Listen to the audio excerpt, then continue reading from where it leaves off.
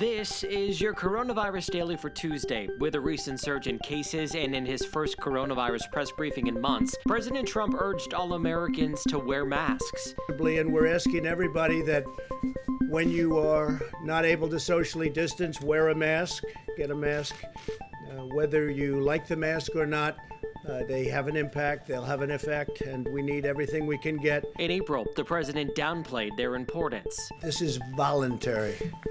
I don't think I'm going to be doing it. More than 141,000 Americans have died from COVID-19, with 3.9 million confirmed cases so far. But that number may actually be 2 to 13 times higher than reported. A new study shows many more people have antibodies to coronavirus, meaning they were exposed. And since March, 500 South Carolina National Guards members have left their jobs and their families to help hospitals and testing sites. Now 40 more will deploy to several South Carolina hospitals as cases surge there.